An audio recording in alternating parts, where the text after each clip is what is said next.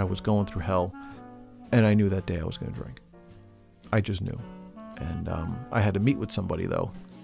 We had to talk about everything, and we had to share, this is what I think we're going to do next, and this is how I think about the project. And it was great, and I couldn't wait for it to get out because I had to drink. I just knew I was going to relapse. This was it. I drank the whole bottle within about 10, 15 minutes, and that's the sad part of it, is that for about 10 minutes, it gave me what I wanted. And within that 10 minutes, once it was over, the addiction just started up again. Like that.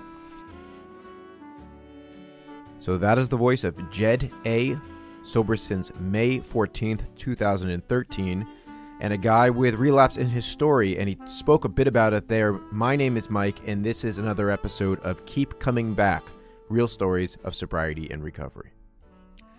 So I posted a podcast about 2 weeks ago to the day, and that feels like a lifetime ago. I live here in New York City, which I've talked about often, where this virus has basically shut everything down, including every recovery room. My work life in the financial markets is chaos on a daily basis, and at the end of the day, my head is spinning. And I emotionally go from a place of fear and panic to everything is going to blow over and be fine in hours. And I sort of sway back and forth in this seesaw, just depending on which news channel I happen to be watching. I noticed in the recovery world, specifically the meeting room that I call my home group, there was these conflicting beliefs on one hand, people said, hey, the rooms of AA will always be open. We were open on 9/11, we were open during the hurricanes and the blackouts, and we will always remain open. But of course, on the other hand, you had people acknowledging that staying open was doing harm, not helping. And that meeting in large groups, of course, was only causing this virus to spread more. And so I've become a daily virtual meeting attender using these Zoom videos, and I've come to really enjoy it. And as someone who likes routine in their life, this sudden change has been tough. I think it's been tough for everyone. I've already been working from home for years now, but it's that life after 5 p.m. that I've been struggling with. Often an AA meeting is the first contact I see with real people in person all day. And so I'm dealing with how to adjust to that. And seeing people in these virtual meetings, friends that I've made over the years, who are now see them sitting in their living room instead of beside me in a meeting in a circle, I've found comforting. And it makes me feel normal. It gives me a sense of normalcy in this really abnormal time. Maybe because my natural instinct is to view the glass half empty too often, my first thoughts, of course, when this all started was, look at all the things I'm losing in my life. I can't go to the gym, I can't see friends, can't date, can't go to meetings. What am I going to do? And of course, my first instinct was to go to Best Buy and buy the first Sony PlayStation I've bought in 20 years as a way I figured this will be how I pass the time. But just like when I got sober and I said to my first interim sponsor, it's like I have to create a whole new life, this sober one. And he said, no, you get to create a whole new life. I've decided to take that attitude and explore, what can I do with this time? And so the first thing I did was I started to reach out to people over the phone on FaceTime that I hadn't spoken to in a long time. Some of them like over a year or more. Just to say hi and see how you're doing. And it not only made me feel good, it felt like some sort of act of service to check in on someone, but it has rekindled and restarted some relationships for me, which if it wasn't for all this happening, were kind of dying. I've always said, I wish I had the time to meditate for longer, Well, it's now I do. And instead of what feels to be like the obligatory 5 minutes of sitting just because it says I should, I've been sitting with myself for like 20 minutes a day because I can. And it's helped calm my nerves about what's happening here in New York City. I worry about my work. I worry about my parents who are in their 70s. I read stories in the news about young people in their 20s and 30s dying from this, and I fear for myself. And these meditation sessions have helped to quiet those voices down. Another thing is I've gotten the opportunity to actually pick up and read these books that have been sitting on my coffee table and shelf for years. I am that person who buys books on Amazon, who buys books at the airport gift shop and then never reads them. And they sit on my table for years like little trophies. Well, now I have had the time to read these books. There's lots of positives things that are coming from this. I live above a restaurant. Now they're closed. It's finally quiet in my apartment. I could go on and on. This episode that I did with Jed was the last one I recorded before the lockdown in New York City. I don't know if I'm going to be able to convince someone to record with me in the coming weeks, or if it's even appropriate for me to ask them to do it. But without giving too much away from this interview, Jed and I talk about the idea of training and how getting sober and doing the steps trains us for how to handle life when it gets tough. And now it is. I usually take the last part of this sort of opening monologue, I guess, to ask you to leave a rating or a review to help make the podcast more discoverable. But today I'm going to ask for something different. That because there is no more meetings, that because things have changed so much, my request would be that you could share this podcast with one person that doesn't know about it. And that maybe that would be one way that this could get out there a little bit more and help people right now that are struggling that can't get to a meeting. And with that, here is my interview with Jed A. When I drank and when I did drugs, I always felt like I was able to feel that I could handle what was around the corner. Mm-hmm. Same. That's really what I was drinking for. Now, I liked being high. I liked being drunk.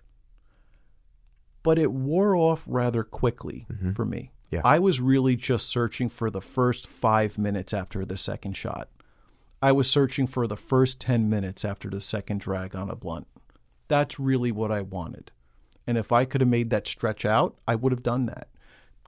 Funneling beer and all that crap that we did in college, it wasn't my thing. It was all right to do it once in a while, but I wasn't going for oblivion in the beginning. But I wanted the camaraderie from the beginning. Right. I wanted the camaraderie. So, yes, the funneling beer with my friends, sure, why not? We're all there together. I agree with you wholeheartedly. If I could have freeze the moment when I was halfway through my third drink, right, that was it. That was it. Can I please freeze that? Mm-hmm. But then the rest of the night is a ping pong match going back and forth between cocaine and alcohol, trying to stay in that sweet spot and never being able to find it. Right, exactly. I totally see that, and that's what I was always searching for. So what I was searching for was a way to control my emotions. Yeah. I was looking for the gates that I could pull down on fear. Because getting into a relationship with a man, a woman, a friendship, a romantic relationship, that all no relationship I've ever been in was ever easy. Whether it's having a best friend, whether it's having an acquaintance, whether it's having a girlfriend, anything that mattered to me was very difficult. Because why? Because you have to put your emotions on the table. You can't control human beings. They can betray you. They can ruin your life if they want to. They can kill you in your sleep when you really think about it. So all those things, which I guess a lot of people don't consider when getting into a relationship with someone, I consider in the background. And there's always a little bit of fear there when I'm meeting someone new, when I'm going into a new situation. Being high and being drunk allowed me to just put that aside. It allowed me to create this false gate that I was all right. It's kind of like, when your email says delete forever, it's not deleting forever. That's on a server somewhere. It's going to be there forever. It was my delete forever button. It was a lie, but it made me feel okay. Here's how I feel about it these days. It's like, if you see a beautiful woman, right, and you want to go approach her. Let's say you saw her at a coffee shop. Right. For me, if I don't do it or didn't do it immediately, then I would start to think about it. And if I started to think about it, I would psych myself out of doing it. Right. Okay. When I was a teenager, 20s, whatever, the more that I thought, the less likely I was to act. But Correct. Alcohol let all that out. Yes. That's exactly what it did for me also. It gave me not courage. It feels like courage, but what it is, it's that false gate closing out those voices. Yeah. And I love that.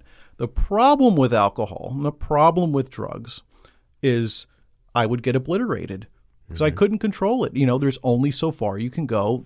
How many shots you take always has it, and because I have alcoholism, which is I have the obsession that, once I take a few shots, I can't stop.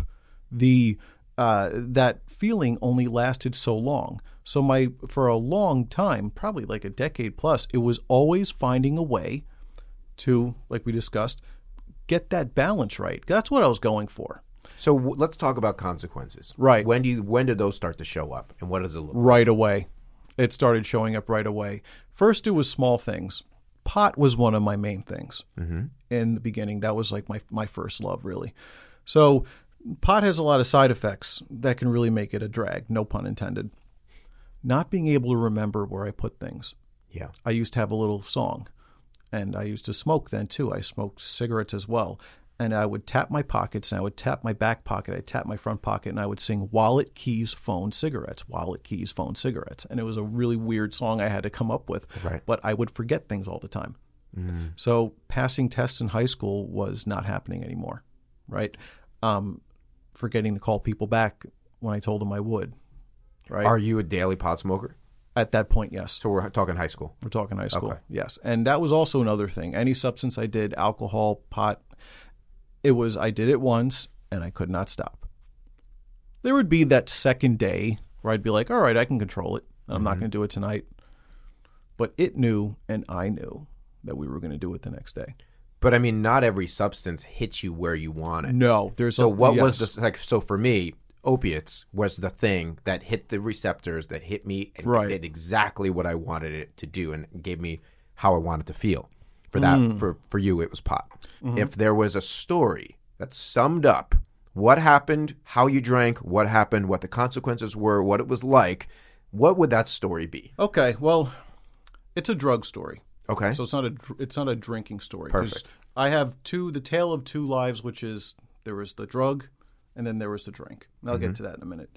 But to sum up how I drank, and you've lived in New York for most of your life, right? I have. Okay, cool, great. So you remember Exit and Sound Factory. I do. You remember Twilo. Yep. Okay, right.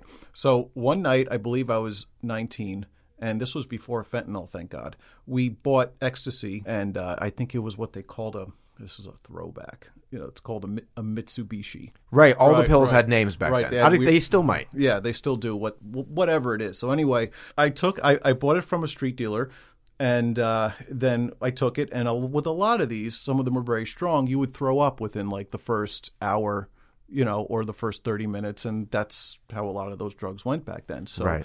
I'm in Exit Yeah. in their bathroom. Yeah. So I want you to remember that.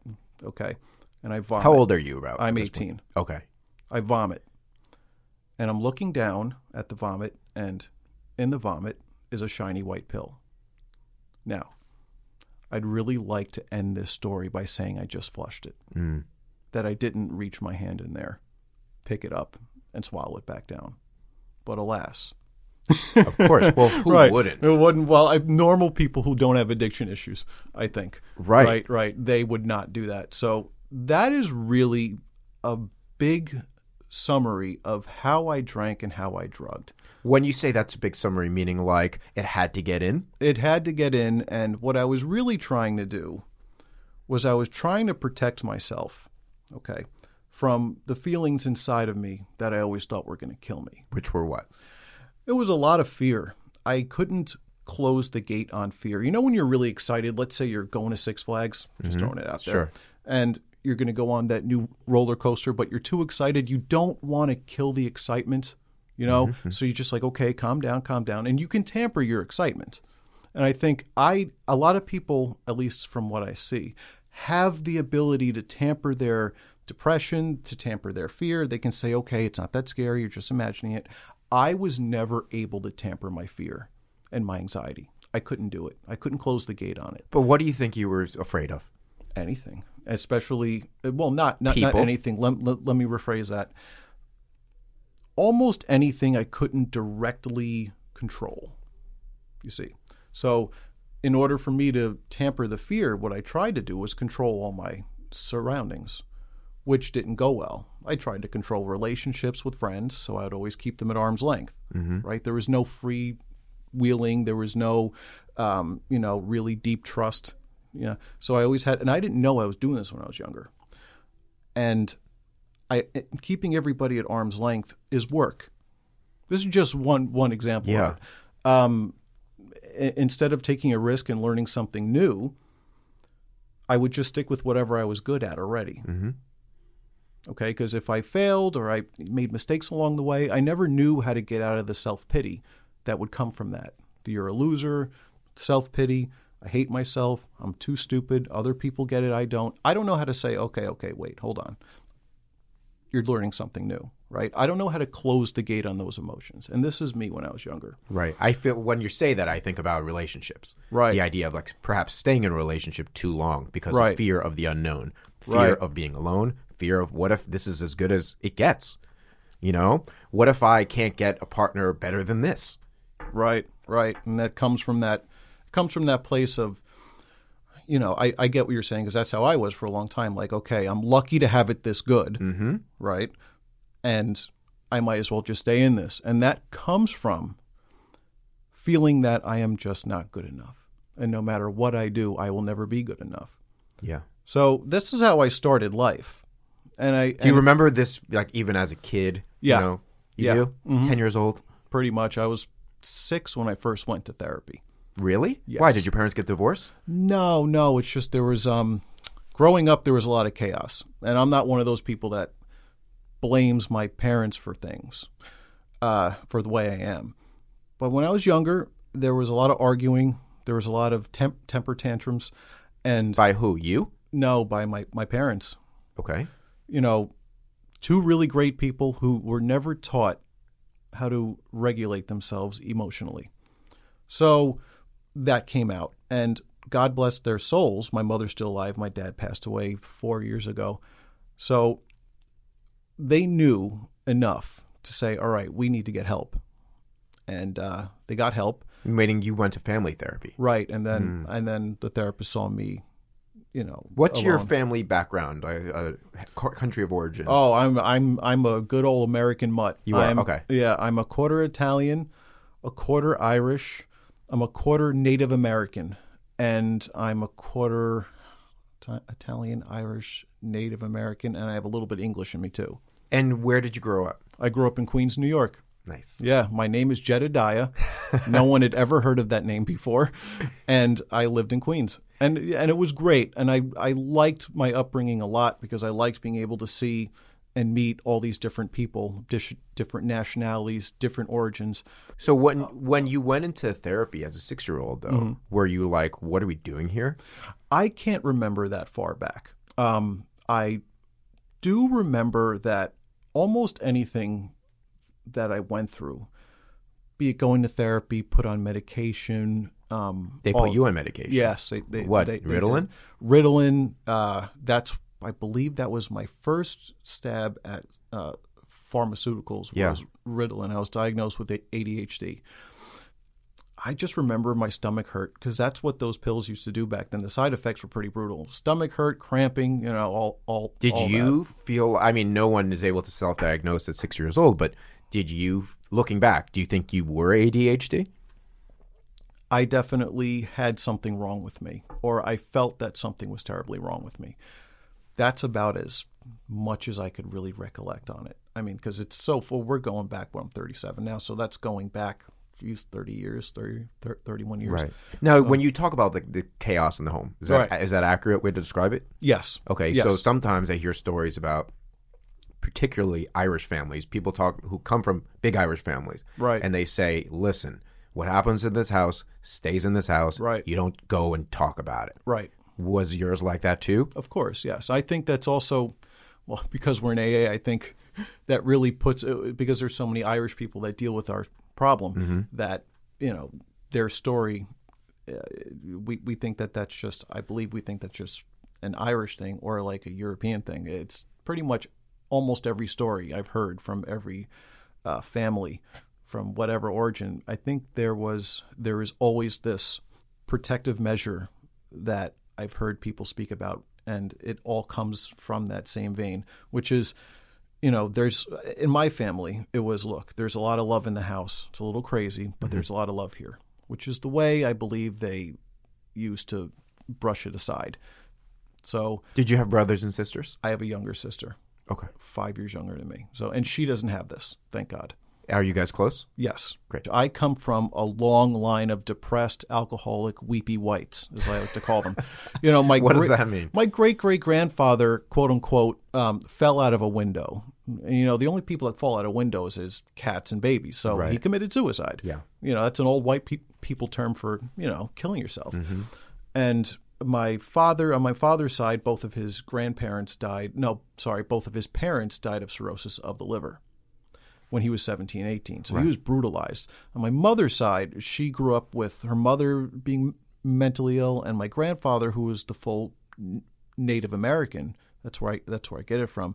He, in 1950, whatever, didn't know how to deal with that. And so he left and he went to work and he would send his kids money and he would Right. send the family money. So, But I asked you about emotionally, right? Mm-hmm. You said, I felt fear of people, fear of situations, Right. fear of, you drank, uh-huh. that goes away. True or false? True. My voice sounded like this Yeah. for a long time. Why isn't everyone doing this? What do you mean? Like going to the meetings or? No, meaning I'm taking pills.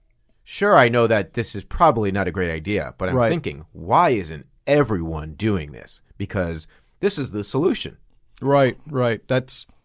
I totally agree with you. And I'm thinking people just haven't woke up to the idea that this is the cure-all.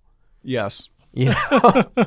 You know, I would look around at other people who had never smoked pot, or I knew that they didn't, or they would say they didn't. I would look at them and go, "You poor bastard. You know, you're really missing out on missing out, life. right. Oh my God, I would rather die than be you." You know, that's how I would think.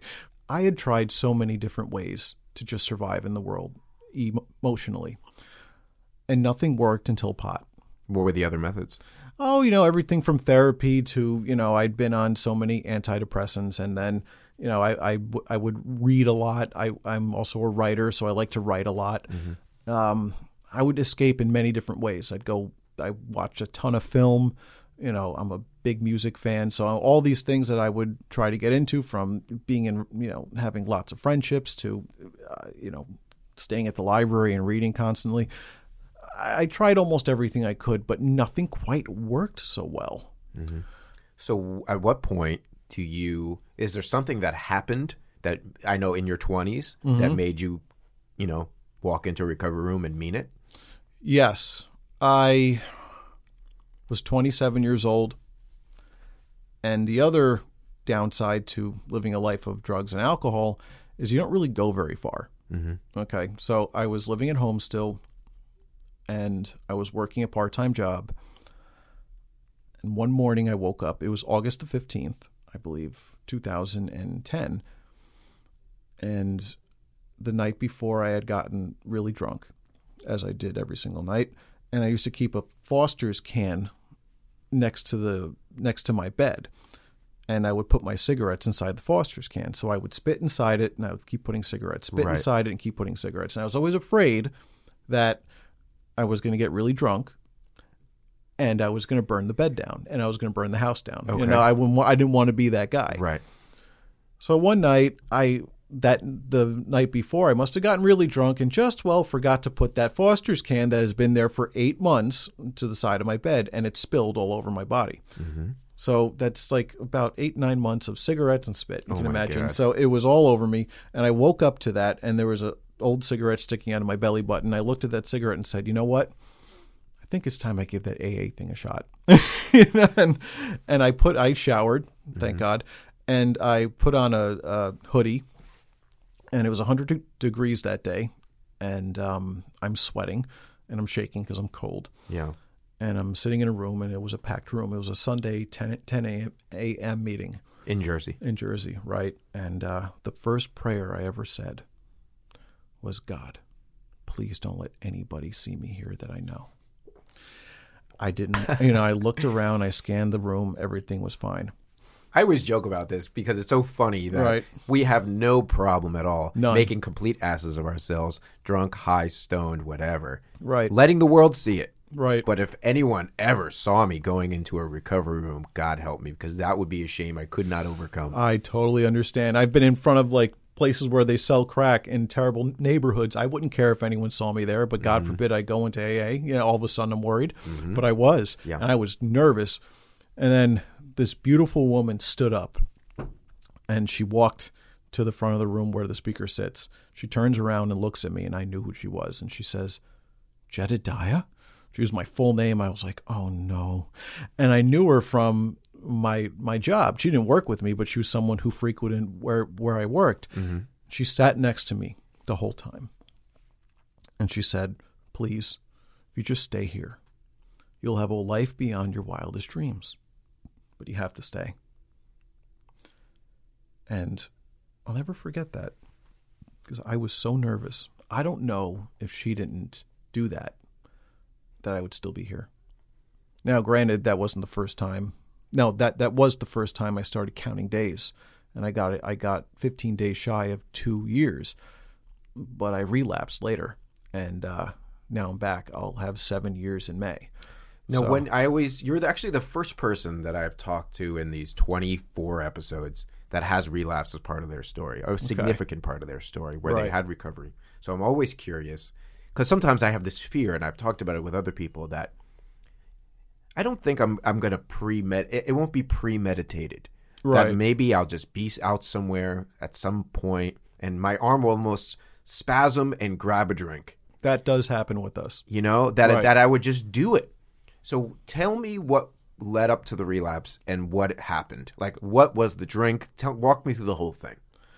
Well, my lack of faith in the world and my lack of faith in people and in myself got the better of me. And when I went into AA, it just stuck. I didn't do any steps. I went to a 12-step. It's like a 12-hour, 12-step thing where they introduce you to it, and they do it how they did in 1935 or whatever. They do the whole thing in a day. Yes. So I did that. That felt good for about two days after, but then it died. I never really had a sponsor. I had somebody who I talked to a lot. Did you do that in a church, by the way?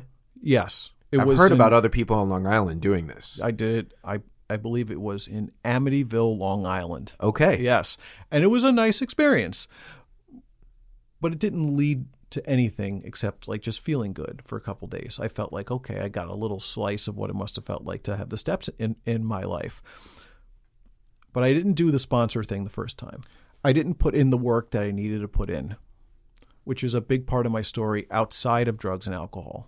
In life in general, I would just jump into something, and I would be like, all right, I'm in it, and I'll just worry about the details later. So I did that with recovery, and everything was fine for a little while.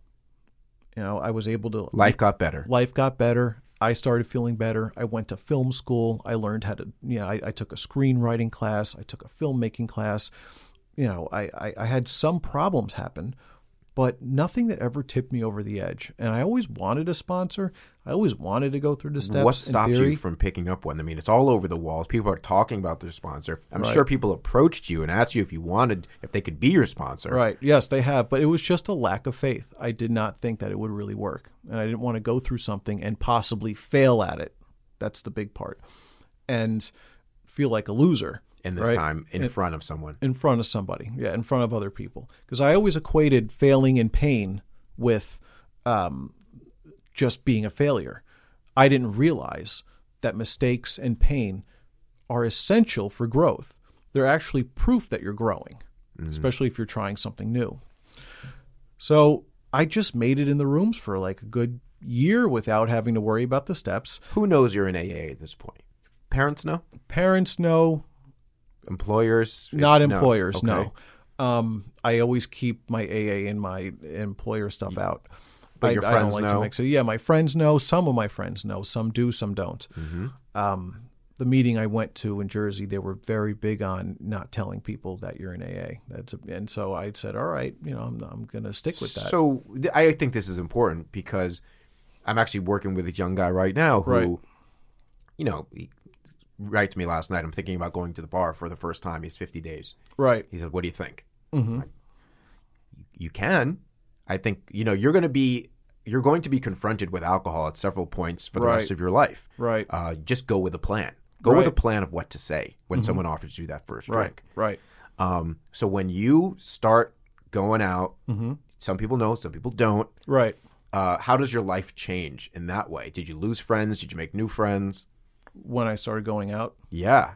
Well, being sober. You had running buddies that I'm sure that smoked and drank, and so did I. And a lot of those guys, not a lot, some of those guys are no longer my friends. The relationship just couldn't withstand the sobriety. Right. I'd gotten so isolated toward the end, both times. Okay. That I cut most of my friends out before I even got to make the choice, or before they even got to make a choice. I didn't, I got to the point where I had a whole bunch of friends. Then I had 3, and then I had none. Yeah. So when I got sober, I just started making all new friends. I rekindled relationships with my old friends, and that worked. And so what happened? What led to the relapse? So I believe for anyone who's listening to this, who's just flirting with AA or they're just flirting with recovery, I've tried to tell a friend of mine who's been trying to get in here for years. He would come in, he wouldn't do the steps, he'd go back out, come in, do the steps, go back out. Not that you absolutely have to do the steps in order to get sober, right? There's people who've never been to AA that have gotten sober on their own. That's right. So we don't like to talk about that in the rooms, but there's a lot of people that have made it out through church. They've made it out through therapy. They've made it out through just exercise. Yes. Right. So this isn't the end all be all, but in our little groups here, if you are going to do something and you're going to give it a try, go all the way. Do the steps and then sponsor somebody and take them through the steps. See how that works before you make any decisions, because the booze is going to be there if it doesn't work. Don't worry about it. It's not like we're going to go back to the prohibition days where we're going to make alcohol illegal. And if we do, you can buy it on the street. You're going to know where to find it. So I didn't look at the steps as training. I didn't think of it like it was training. And training for what? Training how to deal with my emotions in life. Because life isn't that difficult.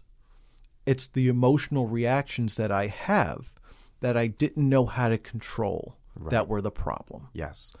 And the steps were training for me. So the reason why I relapsed, I believe, was because I didn't have training for when life got bad. And life got, quote unquote, bad when I moved out of my house in Jersey and I moved back to New York. And all the friendships, the new friendships and the old friendships I rekindled when I had gotten sober for that little span of time, when you move to New York, you might as well move to, Tahiti because you're living and working here. All my friends are gone. My old You home lost group, your network. I lost my network. I lost it all. I started a new job and I'm living in, even though it was this is where I grew up. It was in Harlem. So it's a whole different place. Everything was changing. I changed everything very quickly. There's nothing wrong with that, but I went in without training. Okay. I didn't pray much. I didn't try to even have a relationship with a higher power. I didn't do my 4th or 5th step. I didn't do any 9th step stuff. And life got hard.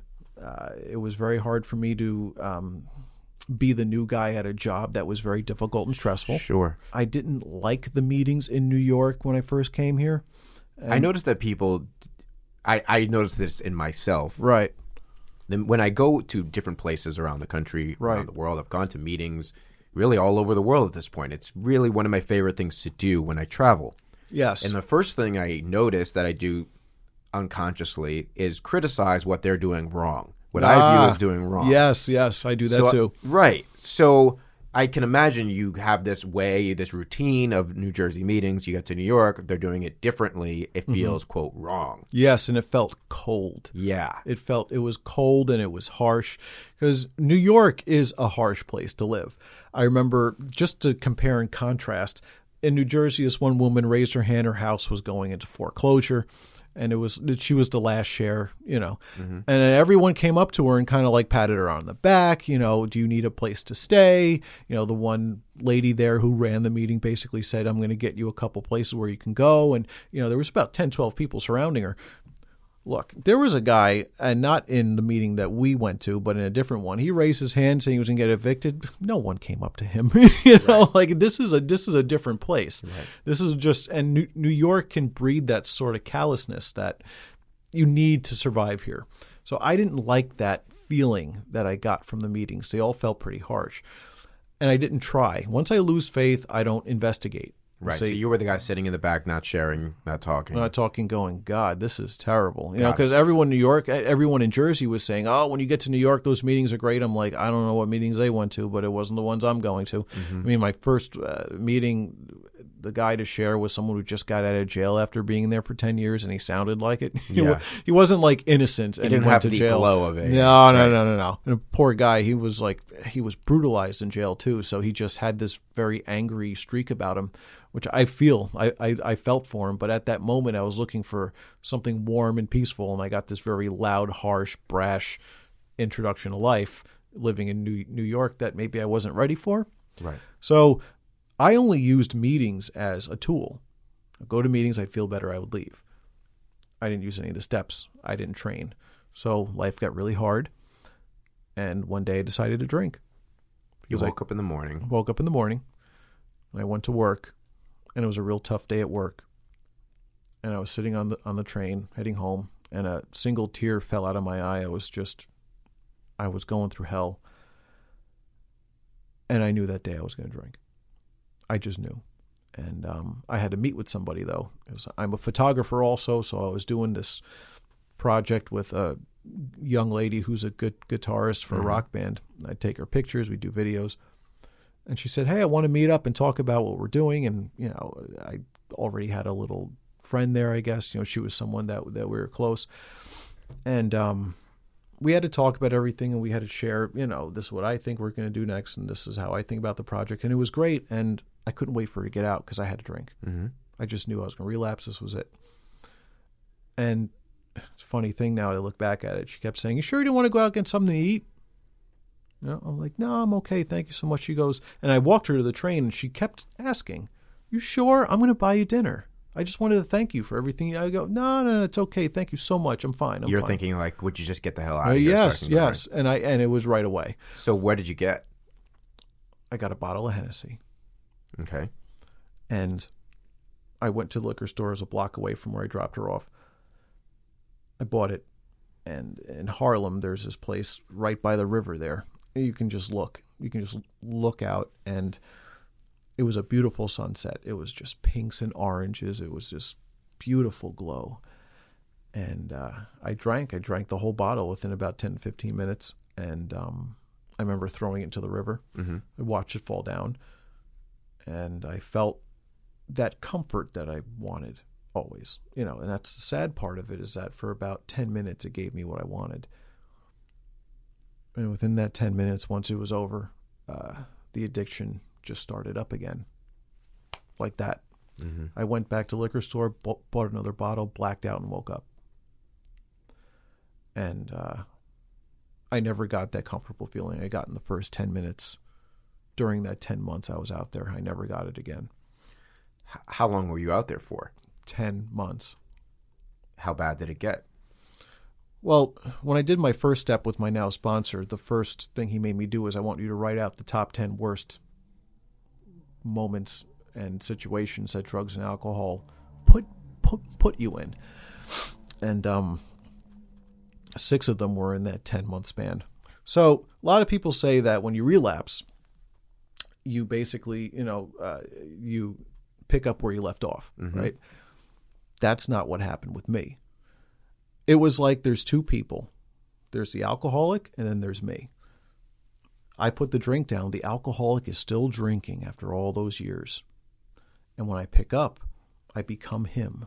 You just meet up with him. I just meet up with him. Where he left off. And that was terrifying, because I was able to, even though I drank every single day, I was able to pace myself. I knew when I was drinking, what I was drinking. Yeah, now sure, that seesaw would fall over a couple of times, but I always knew what I was drinking, how much, don't black out, such and such. Well, after being away from it for so long, I was blacking out. I was blacking out in New York, and I was blacking out talking to homeless people in the street at 4 o'clock in the morning.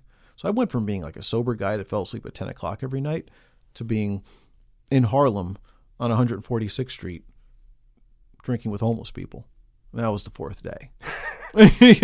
So the interesting thing about that story is that, and this is all over the literature, but right. This idea and this wish to go back to the way things used to be when I first started drinking. So whatever Right. that glory period is in your head or my head, for me, it's probably like there's two. When I was 19 and 20, I had a Right. great run of drinking with some great memories. When I was 30 and I started using opiates in the beginning, great memories. Mm-hmm. And maybe it could just go back to the way that was. That was meaning a couple of Percocets at Sunday brunch, right? Yes.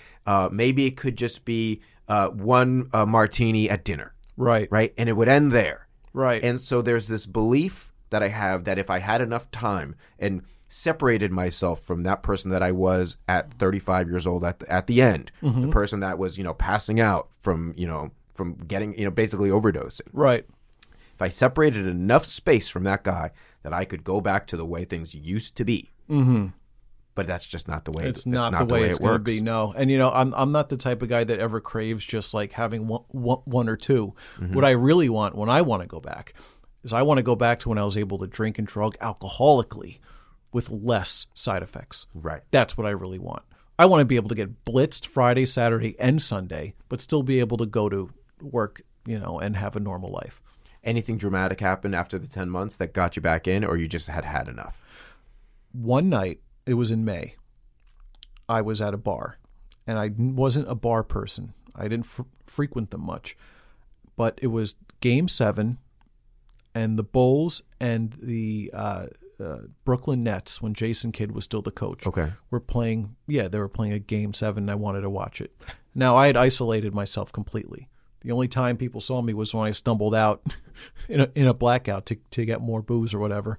So I was around other people. And there were some women there, and I chatted them up, and we all were talking and having a good time. We started buying drinks. Things were good. And I got very jovial. And for the first time in that 10-month span, I was having a good time. Every drink after that first one I had in Harlem, where I had 10 minutes of like peace, was all just awful. It was all your worst drunk. That's what it felt like. Those relapse drunks were awful. It was like, those times where you're hungover and you drink a lot that night, but all it does is barely cure the hangover. Yes. You still have the headache. That's what they all were like. I couldn't And plus, stop. that old line about a head full of AA and a belly full of booze. You know Right. what you're doing. You know is what you're wrong. doing, right? And it was so miserable. I never want to go. I pray I never get back there. So I'm at this bar, I'm watching the game, and we're having a good time. So I decided to buy a round for women. They buy a round for me, whatever. Well, there was a guy sitting all the way in the corner, and he was all alone. We've all seen this type guy in the suits. He has his little glass there, and he has crossword puzzle. He's not talking to anybody. I said, let me go bring this guy a drink. And I get up and I bring him a drink, and he looks at me.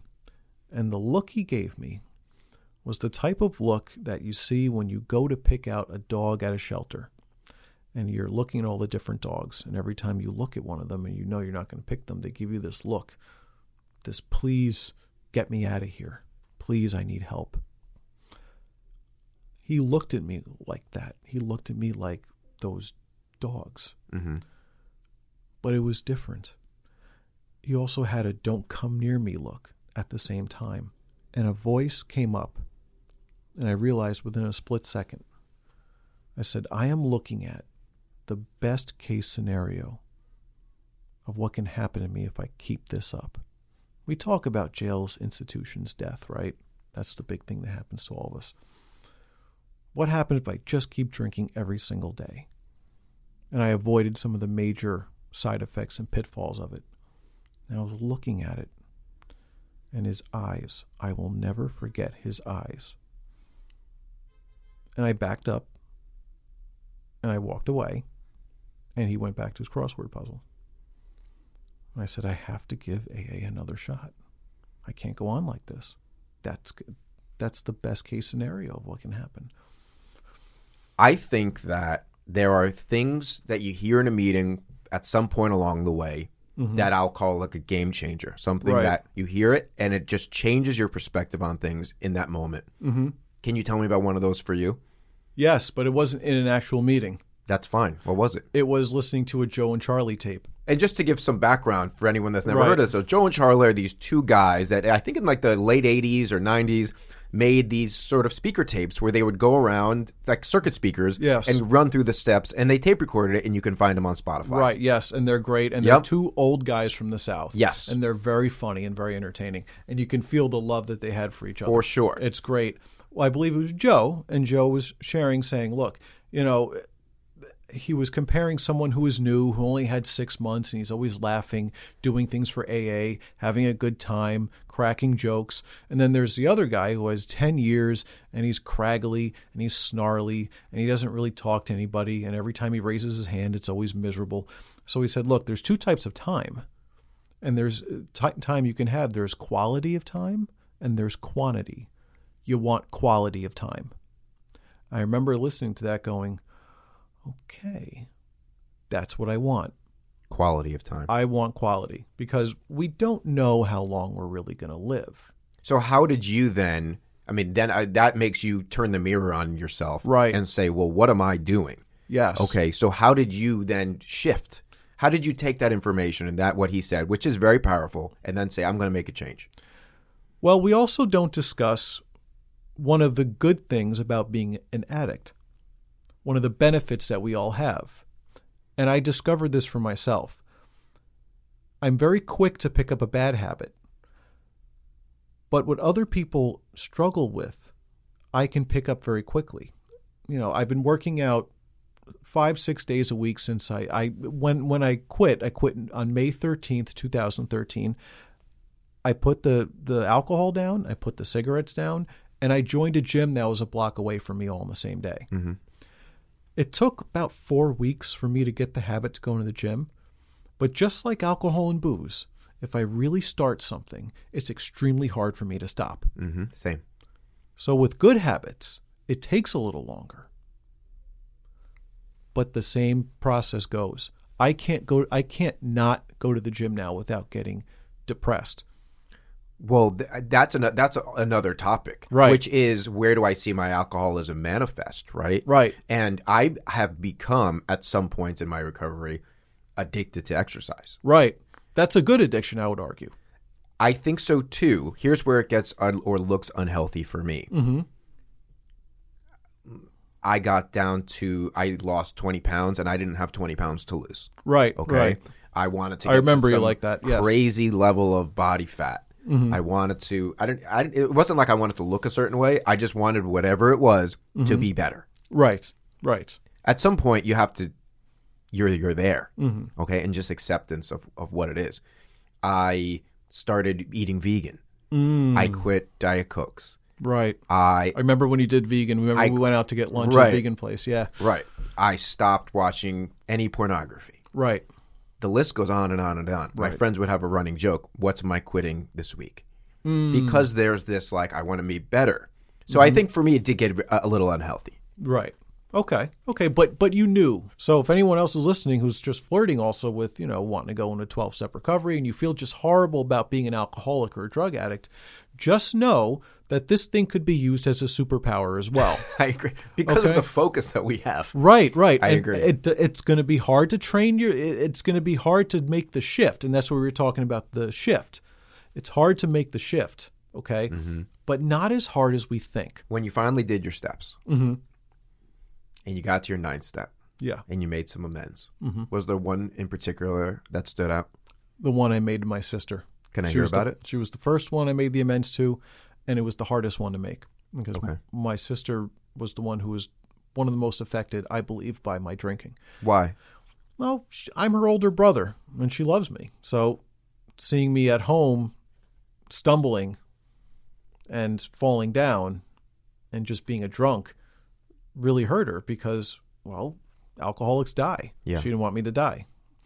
And I would lie to her saying I wasn't drinking or I was tired. I mean, complete lies. And sometimes I'd be drunk. I'd be begging her to drive me to Taco Bell. It was horrible. So she was the first one I made the amends to, and I was terrified. Making amends is a frightening experience, It can be. but it was a wonderful experience. And Do you remember what you said? I told her, I am sorry for everything I went through. I am sorry for everything I put you through. And I'm sorry for lying to you, being the drunk that I was. I apologize for sometimes stealing money out of your purse to buy booze and drugs. I went there, and I laid it all out, and she forgave me for everything. And we've been closer ever since. Yeah. It's been awesome. It's been wonderful. And I'm so grateful also for the second best amends I made was to my father while he was still alive. And he passed away in 2016, so 3 years into my sobriety, he passed away from a long battle with cancer. But I got to say, which I meant, everything was very honest with both my parents, it is not your fault that I am an alcoholic. Did he think it was? All parents think that everything that happens to us is their fault. Mine definitely do. Right. But it is not. And that's another thing I want to put out there for anyone who's blaming their folks or whatever.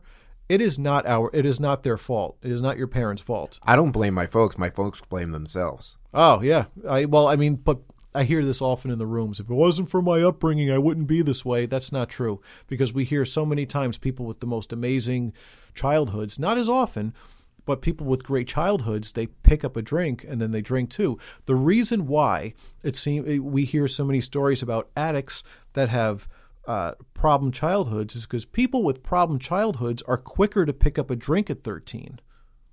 Mm-hmm. Because we're looking for a way out. Sure. Let me ask you this question. Going back to step work. Mm-hmm. You did your fourth step. Right. You did your fifth step. Right.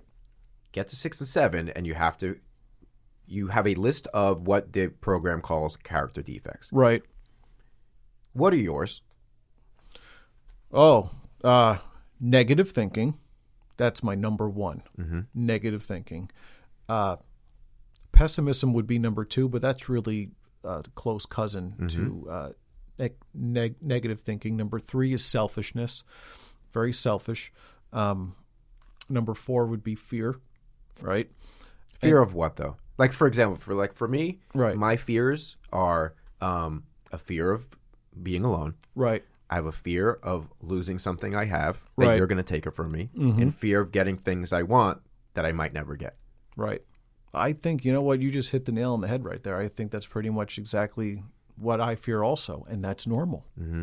I believe that that's a normal human reaction, and I think we all have that. But what I have learned, because the thing for anyone who doesn't know, step 6 and 7 is where you take your character defects and you do the opposite of them. Instead of fear, like we were both discussing, we turn that into faith. Mm-hmm. Right?